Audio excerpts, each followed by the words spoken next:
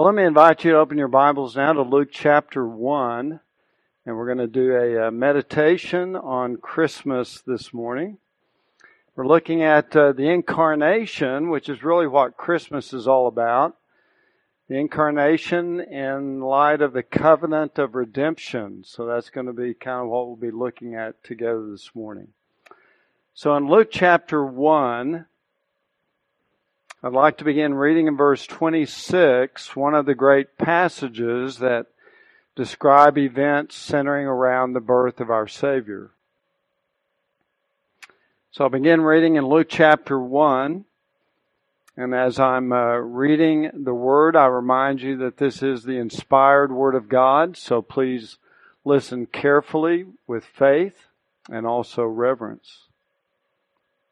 Verse 26. Of Luke chapter 1. Now in the 6th month, the angel Gabriel was sent from God to a city in Galilee called Nazareth, to a virgin engaged to a man whose name was Joseph, of the descendants of David. And the virgin's name was Mary. And coming in, he said to her, "Greetings, favored one, the Lord is with you." But she was very perplexed at this statement and kept pondering what kind of salutation this was. The angel said to her, "Do not be afraid, Mary, for you have found favor with God. And behold, you will conceive in your womb and bear a son, and you shall name him Jesus. He will be great and will be called the Son of the Most High God. And the Lord God will give him the throne of his father David, and he will reign over the house of Jacob forever, and his kingdom will have no end." And Mary said to the angel, "How can this be, since I am a virgin?" And the angel answered and said to her, "The Holy Spirit will come upon you, and the power of the Most High will overshadow you. And for that reason, the Holy Child shall be called the Son of God." And may God bless the reading of His Word. Well, the incarnation of God the Son is one of the central events of redemptive history. In many ways, it's the apex of human history when God the Son takes to Himself a permanent human nature, so that in one person, now you have two natures, fully God and fully man in one person. And this is the glory of the incarnation, which begins with the conception and also with the birth of the Lord Jesus Christ. Christmas is not a standalone event, as many people understand it to be. For many people today, particularly the world, their focus on Christmas is all askewed. It's all about the worldly values of the day. It's just totally about the secular aspects of Christmas. But they just think of Christmas as kind of a standalone event. It happens in December, and then it comes and it goes. But obviously, when you look at this event from the light of Scripture, you see how glorious and majestic it really is. Because we see the glory of the story, and the story is much broader and larger than just a single event that occurs once every year.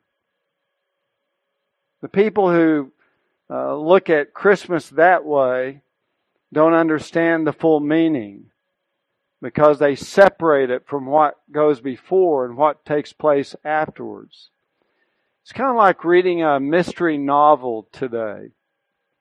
You open up the book and you open it up right in the center and you read 10 pages of it. And you find certain crucial events that are a part of the plot, but then you close the book. And do you really understand what's going on? No, you don't. Because you really have to know the beginning and you have to know the end, how it all comes about, before you can really appreciate what you've just read in those 10 pages in the middle of the book. For many people that approach Christmas, as a standalone event. They're just trying to get a little glimpse without understanding the beginning or the end of what that one event is a part of. We actually see in the book of Galatians where Paul says to us, "But when the fullness of time came, God sent forth His Son, born of a woman, born under the law." So when the fullness of time came, and that expression, the fullness of time, indicates something very rich. It's a very pregnant expression in and of itself, because it indicates that there was a time period when God created all things, and then He established a clock or a timer. And every day that timer was clicking, day after day after day, until eventually you reached to the end of the time period called the fullness of time. And that's when Christ was born. That's when the incarnation took place. That's when God the Father sent His Son from heaven at the fullness of time. Well, that clearly indicates that there was a beginning, there was a prior history. There are events that you must understand to really appreciate the sending of His Son from heaven. Again, it's like that mystery book. And it's interesting, in the New Testament, Christ, the gospel, and the kingdom that Christ brought are described as being a mystery 20 times, at least 20 times in the New Testament. So if you don't understand the beginning, you don't understand the end, then how can you really understand the event of the birth of our Savior? So what we see in the passage I just read in Luke's Gospel, that you can see a glimpse that the birth of Christ must be fit into the fullness of this times. And you see in verse 32, for example, some of the aspects of the time period in which the birth of Christ must be understood. In verse 32, remember again, he says that He will be great and be called the Son of the Most High. And the Lord God will give Him the throne of His father David. So now the birth of Christ is linked back in history to the throne of David. And then in verse 32, He will reign over the house of Jacob forever, and His kingdom will have no end. So now you go back to the house of Jacob, and He will reign over that house forever, and His kingdom will have no end. So you almost have an eternal landscape and history itself in order to understand the significance of the birth of Christ. Without that understanding, we do not see the glory of the story of the incarnation in the birth of our Lord. So what I want us to do this morning is to look at that biblical landscape, to look at the beginning and the end of the story so we can better understand the glory of what happened when Mary gave birth to baby Jesus. And that's going to reach us all the way back to eternity past, include all of human history, and ultimately bring us out to eternity future. And in the midst of that, the apex of that, the incarnation, which began with the birth of Christ, finds its glory and its importance to us. So with that in mind, let's begin by thanking all the way back in eternity past, if our little puny brains can do that. When there was nothing but the Father, the Son, and the Holy Spirit, the triune God in perfect fellowship and love, contentment with one another. There was no creation, there was no time, there was nothing. Eternity past. And the Father and the Son and the Spirit came together, and not because they needed to, because they were perfect and needed nothing, but they chose to create a world in which they would put their glory on display. And so the Father and the Son and the Spirit made an agreement, a covenant you could speak of. And they decided that they would, as we would understand it in our human minds, that they would create the heavens and the earth, that they would create Adam and Eve in the garden. They would include in that plan, mysteriously, that the serpent would come and tempt Eve, and Adam would ultimately fall into temptation and sin and bring a great curse down upon the human race. A curse of death, a curse ultimately of eternal judgment in hell. And all of that was in the mind of God. And then they chose out of that fallen humanity to select a certain number to be saved and redeemed by the coming of a Savior. And Scriptures have many verses that touch upon this idea. A few of them, for example, are in Ephesians 1:4, where we were chosen in Christ before the foundation of the world. So this is before Genesis 1. God the Father chose out of this fallen humanity some to be saved. In Revelation 17:8, that's when their names were written in the Lamb's Book of Life before the foundation of the world. And then we read in Revelation 13:8 that Christ was slain before the foundation of the world. Before anything was created, within the mind and the plan of Almighty God, the Triune God, the Son of God volunteered to come and die to redeem those that the Father chose. All of this was determined in eternity past. Even His crucifixion at the hands of Pontius Pilate and the Jews were all predestined to occur by the hand and the purpose of God in Acts 4. So then at that point we find that the Triune God launches into their plan and they create the heavens and the earth. They create Adam and Eve. Eve is tempted by the serpent. She sins. She breaks the law of God. Adam, who knew better, sinned and ate of the forbidden fruit. He broke the covenant. He brought the curse of death upon him and all of his descendants. And at this point, we see the glory of the gospel story gradually being unfolded within history. So now we move from eternity past now into creation and time. And so God now pronounces His judgments and His curses upon the serpent, the man, and the woman. And significantly, as He begins to pronounce His judgment upon the serpent, He gives a prophecy that begins to unfold the work of the incarnation, the work of Jesus Christ, which began historically with His birth. But He spoke of the seed of the woman who will bruise and crush the serpent's head, and the serpent would bruise the seed of the woman's heel. This is what's referred to in Genesis 3:15 as the proto-evangelium, the first mention of the gospel. And at that point, the clock has started.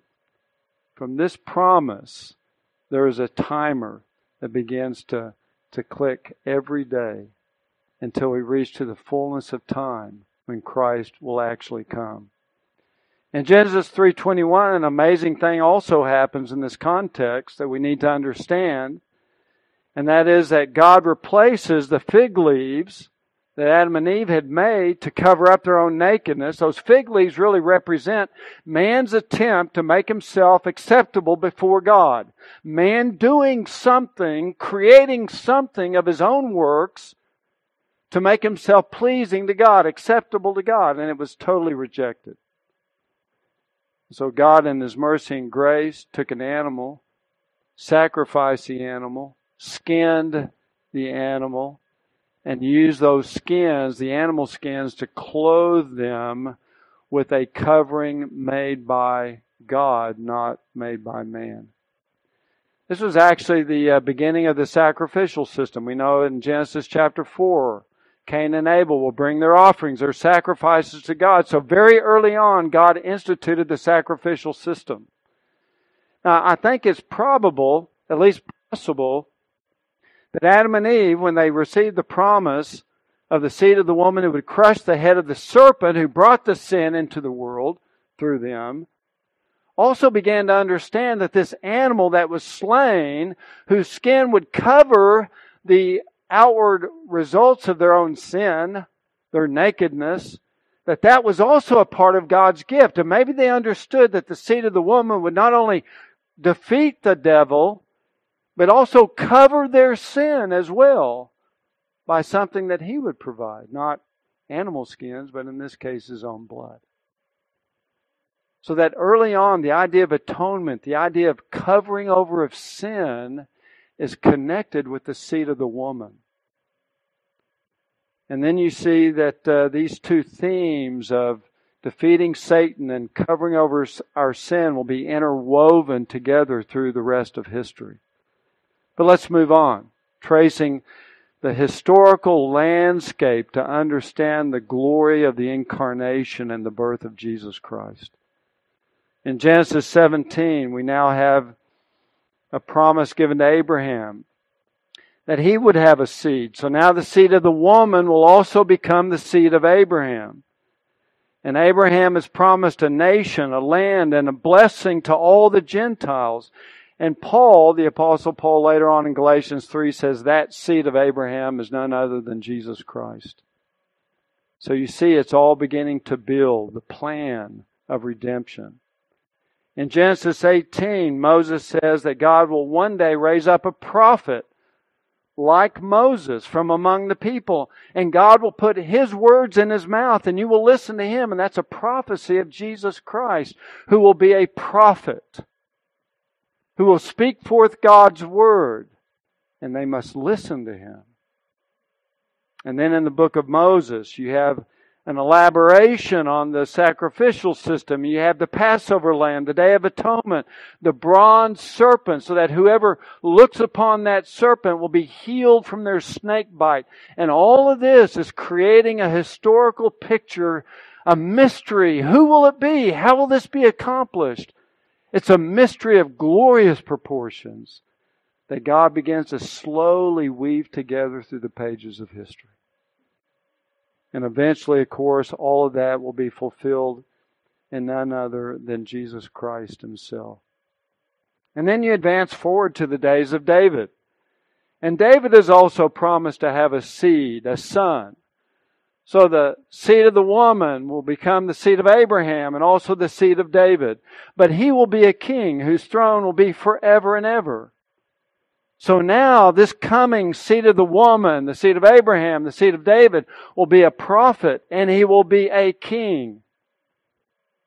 And then in Psalm 2 and Psalm 110, this same person, Messiah as he will be called, the anointed one, he will rule the nations. And in Psalm 16 it prophesies of his resurrection. And in Psalm 110 again, that he will be a priest forever according to the priesthood of Melchizedek.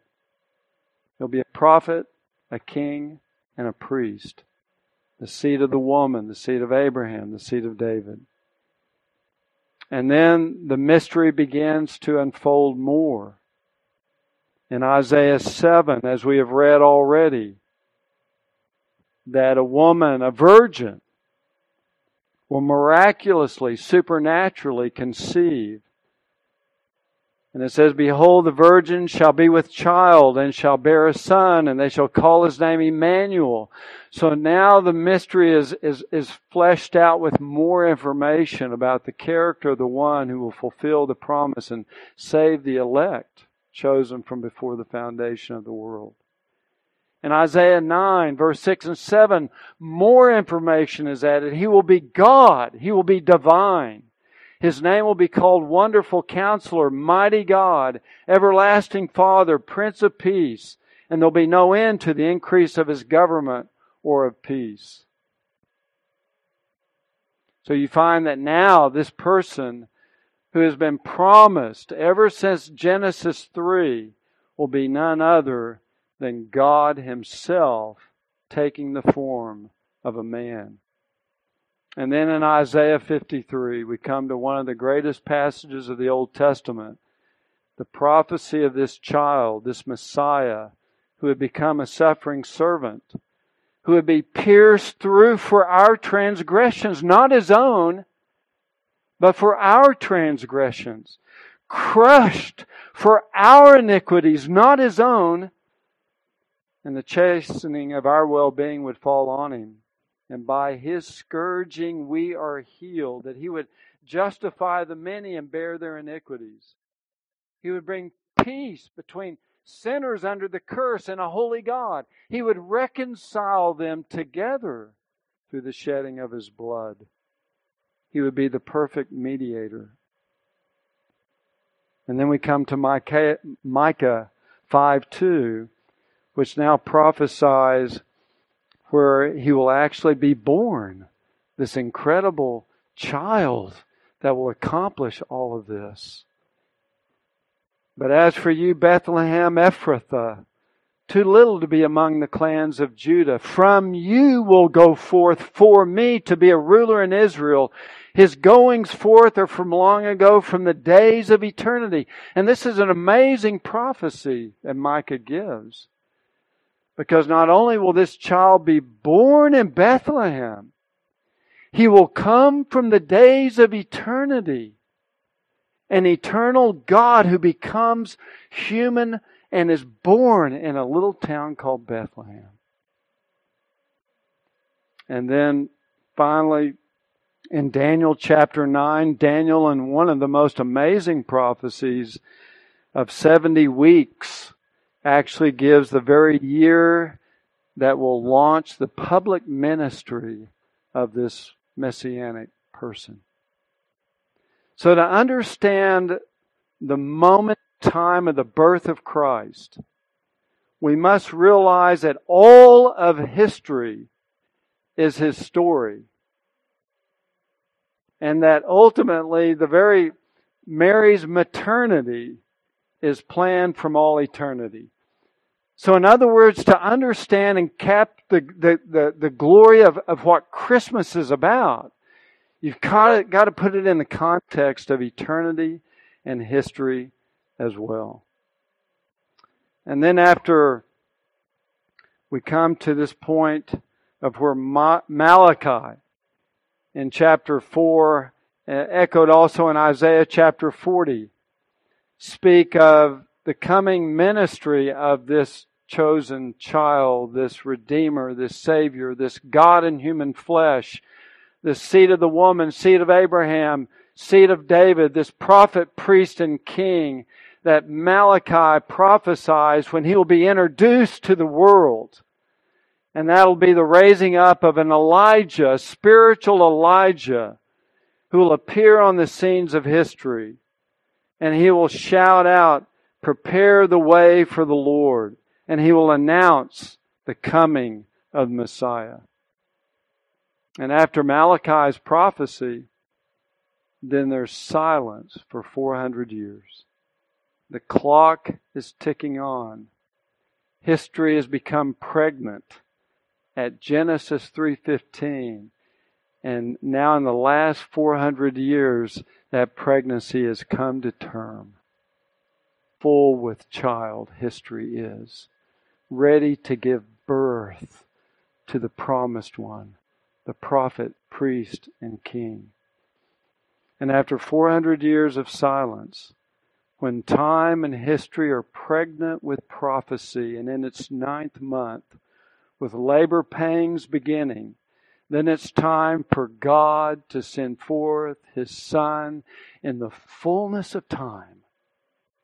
God sent forth this blessed person, man, God, who would save us, and only He can save us. He would come forth and fulfill all the shadows of the Old Covenant. He would fulfill all the prophecies that have been given about Him in previous ages. He would become the one and only mediator who alone could redeem and save sinners from their sin. He would save not only Jews, but also Gentiles. And He would die on the cross and suffer for their sins and pay the penalty that they could not pay. And on the 3rd day, rise from the dead, and now is ascended to heaven, from which He calls all men to repent and believe in Him for salvation. And so now we come to the fullness of the time. And this is what Christmas, I think, begins. It's the beginning of the life, historical life of the God-man. I don't know if any of y'all watch UFC. kind of the MMA. I know some of our missionaries do, because they're out there and sometimes they have to break up fights, out in the jungle among the natives. And they actually will get some training in MMA. But if you've ever watched that or boxing, whatever, you have some preliminary bouts, right? And these are the lesser combatants and fighters, and they get out there, and so they do their fight. And then you finally come to the main event.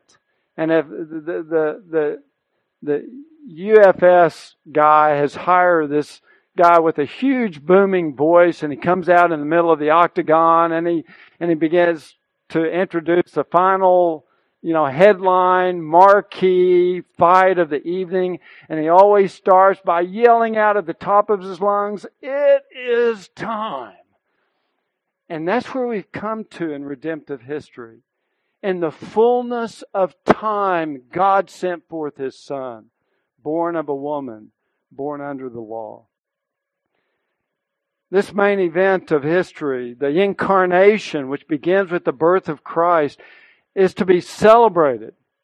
It is celebrated in Scripture. We find that 4 chapters are dedicated to the event surrounding the birth of Christ. Matthew 1, Matthew chapter 2, Luke chapter 1, Luke chapter 2. 4 chapters that are just celebrating the birth of the coming of this Savior. And it's really quite amazing. The Holy Spirit draws attention to His birth by giving it so much material within the gospel records to draw our attention to the birth of this Emmanuel, the glory of the incarnation of our Savior. And there's a glorious burst of supernatural fireworks, if you will, to draw attention to the birth of our Lord. Let me just quickly walk through some of these fireworks that the Holy Spirit brings about to draw our attention to this event of the birth of Christ. Notice first the role of angels.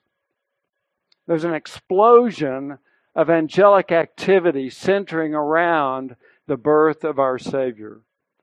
We start with Gabriel, one of the archangels of God, who goes to Zacharias, the priest, in the temple.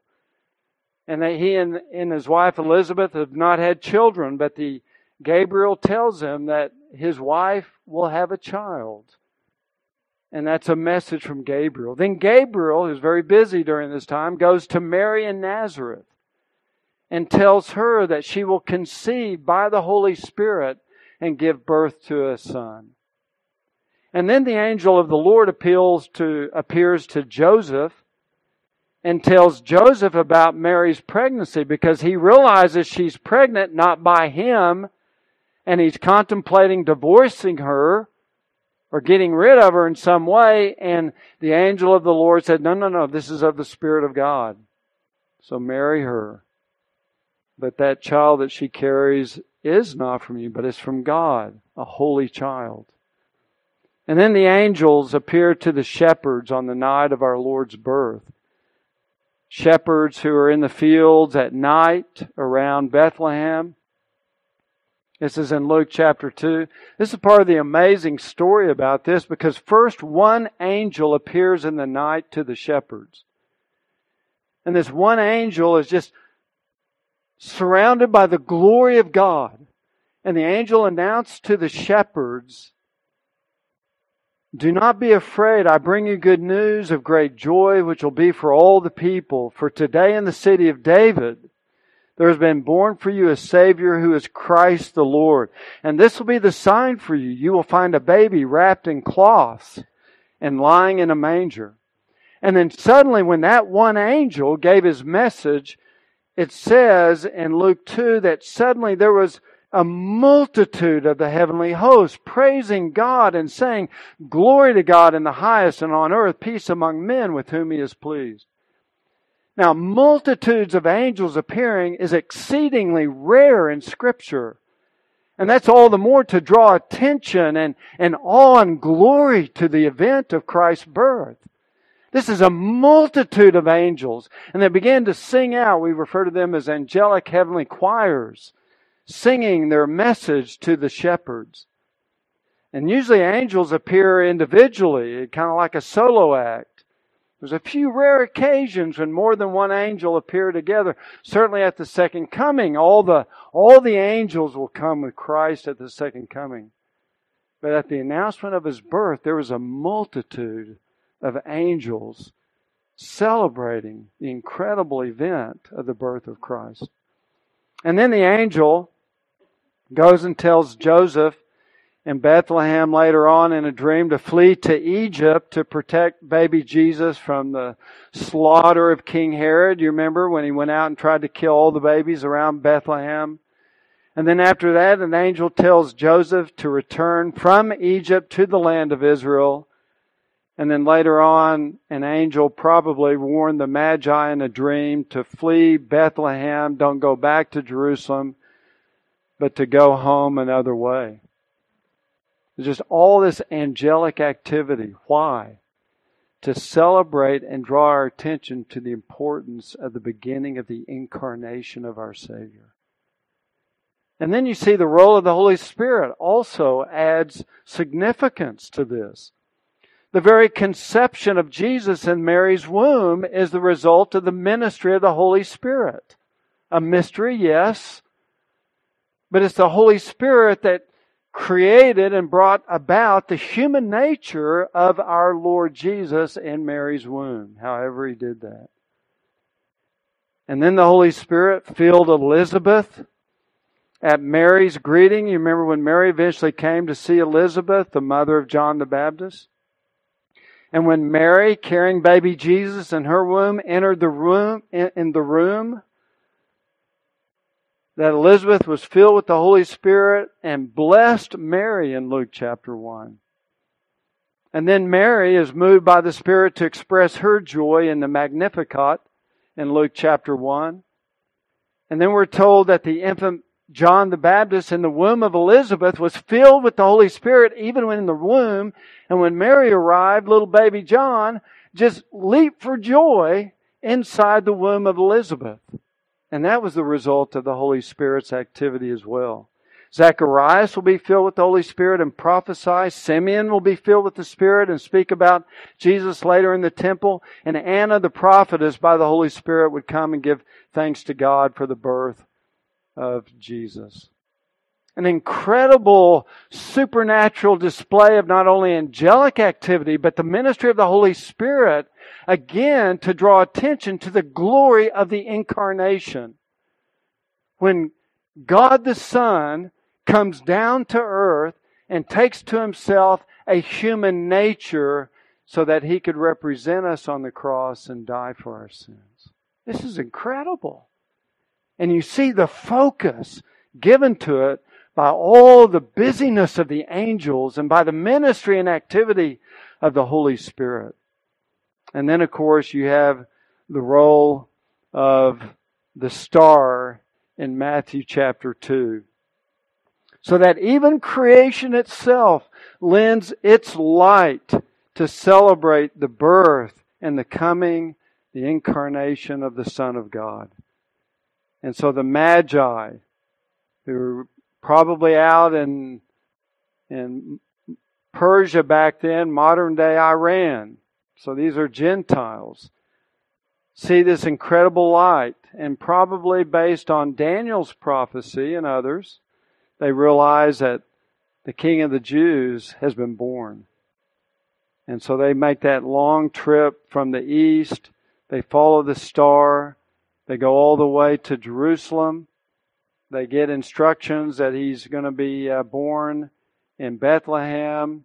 The star then turns from being in the west that they follow to get to Jerusalem. Then it turns south, takes them down to Bethlehem. And then this star actually directs them to the very house where Joseph and Mary and baby Jesus were. It's a supernatural star. Explain the light, many different theories. But what it's indicating is that creation itself is rejoicing and celebrating and highlighting the birth, the incarnation of our Savior. So the Spirit of God, the angels, creation all converge on Bethlehem to announce the entry of this one and only holy offspring into the world to become the Savior of sinners like us. If you look at those 4 chapters, Matthew 1 and 2, Luke 1 and 2, and you just see what they say about Jesus in the birth narrative of our Lord, it's incredible. The revelations about who Jesus was. If you just look at those 4 chapters dealing with events around the birth of our Lord, He is described as Jesus, Emmanuel, King of the Jews, ruler, shepherd, Lord, Son of the Most High, possessor of the throne of David, who reigns over the house of Jacob forever. His kingdom will have no end. He's a holy offspring, the Son of God, the fruit of Mary's womb. He's the horn of salvation, the sunrise from on high to shine upon those who sit in darkness and the shadow of death. He's the Savior. He's Christ the Lord. He's the light of the revelation to the Gentiles. He's the glory of thy people Israel, and He shall save His people from their sins. And this is the glory of the birth of Christ. That the incarnation, this plan that was hatched in eternity past, gradually fulfilled throughout history through prophecies and types foreshadowing the coming of this baby. And then suddenly an explosion of supernatural activity celebrating that now the incarnation has begun in the conception and birth from a virgin of this baby, this child who will be the Savior of the world. And you find this incredible event celebrated again by the Spirit and by angels and by creation itself. So that the birth of Christ is presented in Scripture as something to marvel at, to praise God for, to worship Him by. Just to understand the significance of why He came to earth. And then, once we get past these 4 chapters, and Jesus is still a little baby, maybe a year old by the time the Magi come, then there is dead silence, except for one event. When Jesus, as a 12-year-old boy, goes to Jerusalem, and you know the event is parents have lost Him, and He's there among the wise men and the priests, listening and asking questions that dumbfounded them as to the depth of His understanding. But apart from that one little slice, there is nothing about the Lord Jesus. You have this great explosion of attention and activity from the angels and the Spirit of God and creation itself. And then there's nothing except for that one little event for 30 years until it's time for the public ministry of that little baby to begin. And that's when John the Baptist will pierce the silence with his booming voice out in the wilderness, saying, "Repent, for the kingdom of God is at hand. Make ready the way of the Lord, and all flesh will see the salvation of God." And based upon that incredible, powerful introduction, then Jesus begins His earthly ministry, which lasts for approximately 3 years, which leads to the cross, the atonement, fulfilling all of the Old Testament prophecies, bearing our sin, suffering the wrath of God that we deserve to endure in hell forever. He bore that on the cross for sinners like us. And He died, shedding His blood to pay the full price for our redemption. He was buried in a tomb. On the 3rd day He arose from the dead, ascended up into heaven, and now proclaims to all men everywhere and commands them to repent and believe the gospel in order to be saved and redeemed. This child born in a manger, born from the womb of a virgin, laid in a manger, came to die on a cross. And again, if you don't understand that, then you miss the significance of Christmas. It's not just about a birth. It's not just about a supernatural birth that's celebrated by the angels and the Spirit of God. It's the beginning of a life that lives a sinless, obedient life to God. One who is able to offer Himself being fully God and fully man to be our Savior. As man, He can die in our place because animals can't take away our sin. Angels can't die for us. They don't share our nature. But He shares our nature. He's fully man. But a mere man, a creature, could not take away the infinite wrath of God. He must also be God in human flesh. And that's who He was. So that He could now die on the cross and fully satisfy the just wrath of eternal God for sinners like us. So really, Christmas is not a standalone event. You've got to understand it in the context of eternity and also in the context of redemptive history. The glory of the incarnation and the covenant of redemption lays out a plan conceived in eternity past to bring about the one and only Savior, God the Son, taking to Himself a human nature so that He could save sinners chosen by the Father, that they might be with Him throughout all eternity yet to come. So the glory of the story is that Jesus was born with great fanfare and celebration and activity from the angels and the Spirit of God and the star, but He was born to die. He was born sinless that He might suffer the penalty for our sins. He was born from a virgin's womb so He might be buried in a rich man's tomb. He died in weakness on a cross, but He was raised in power to sit at His heavenly throne that He might save His people from their sins. And that's the story.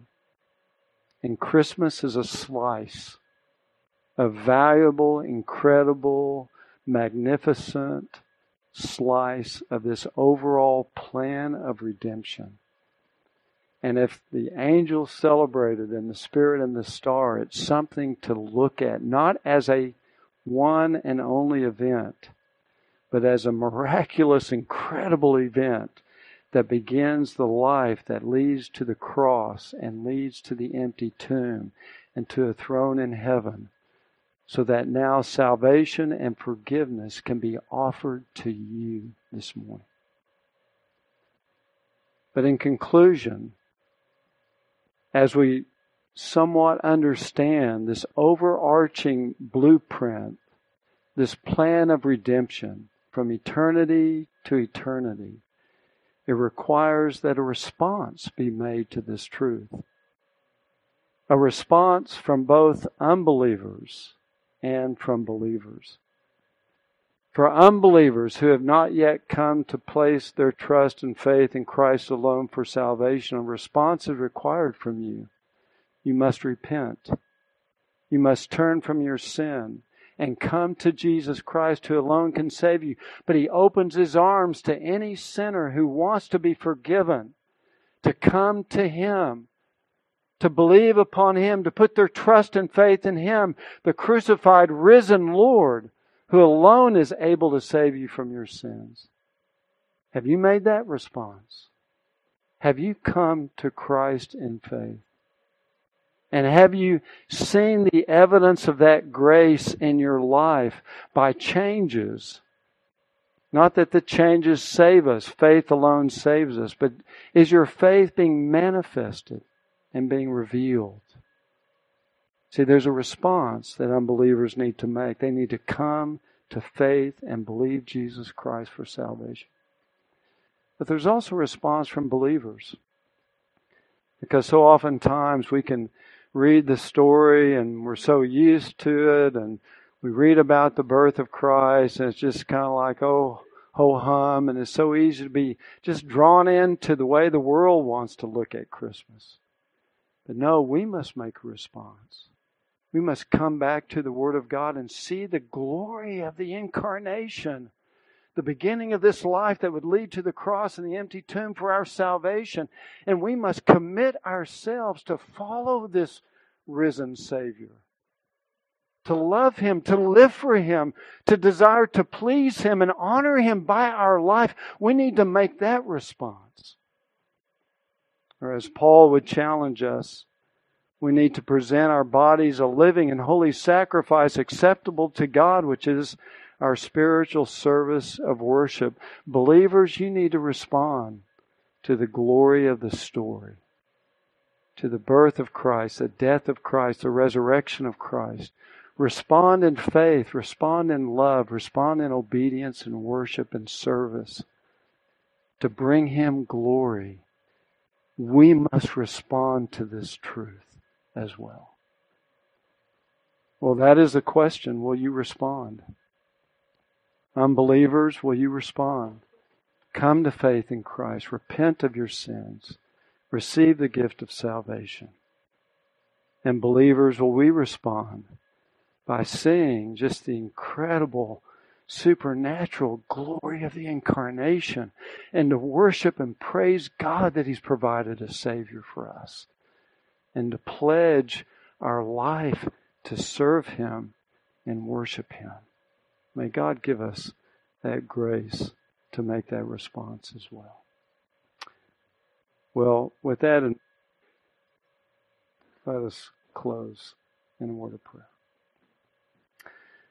Our Heavenly Father, we thank You, Lord, that as we traditionally this time of year focus upon the birth of Christ, that we can glory in the overall story, the plan of redemption, that we can somewhat understand and appreciate all that You have done and worked out through history in bringing about the incarnation when the Son of God leaves His throne from heaven and comes down to be born of a virgin. A spectacular birth that begins and launches the glorious life of the incarnate Son of God. That He lived a sinless life so that He could die in our place without sin, bearing our sin, and suffer the full penalty of the wrath of God, that any sinner who is convicted by the Spirit of God and wants to be forgiven and wants a new life can repent and believe in Christ and be forgiven and given the gift of everlasting life. And that we as believers can better appreciate, Lord, just the glory of the incarnation, that our hearts are drawn to Christ all the more. That during this season, our light, the light of Christ within us, might shine in the midst of the darkness for the glory of our great Redeemer and Savior, Jesus Christ. So, Lord, bless these truths to our heart and our minds and our lives. Transform us for Your glory. We ask in Jesus' name. Amen.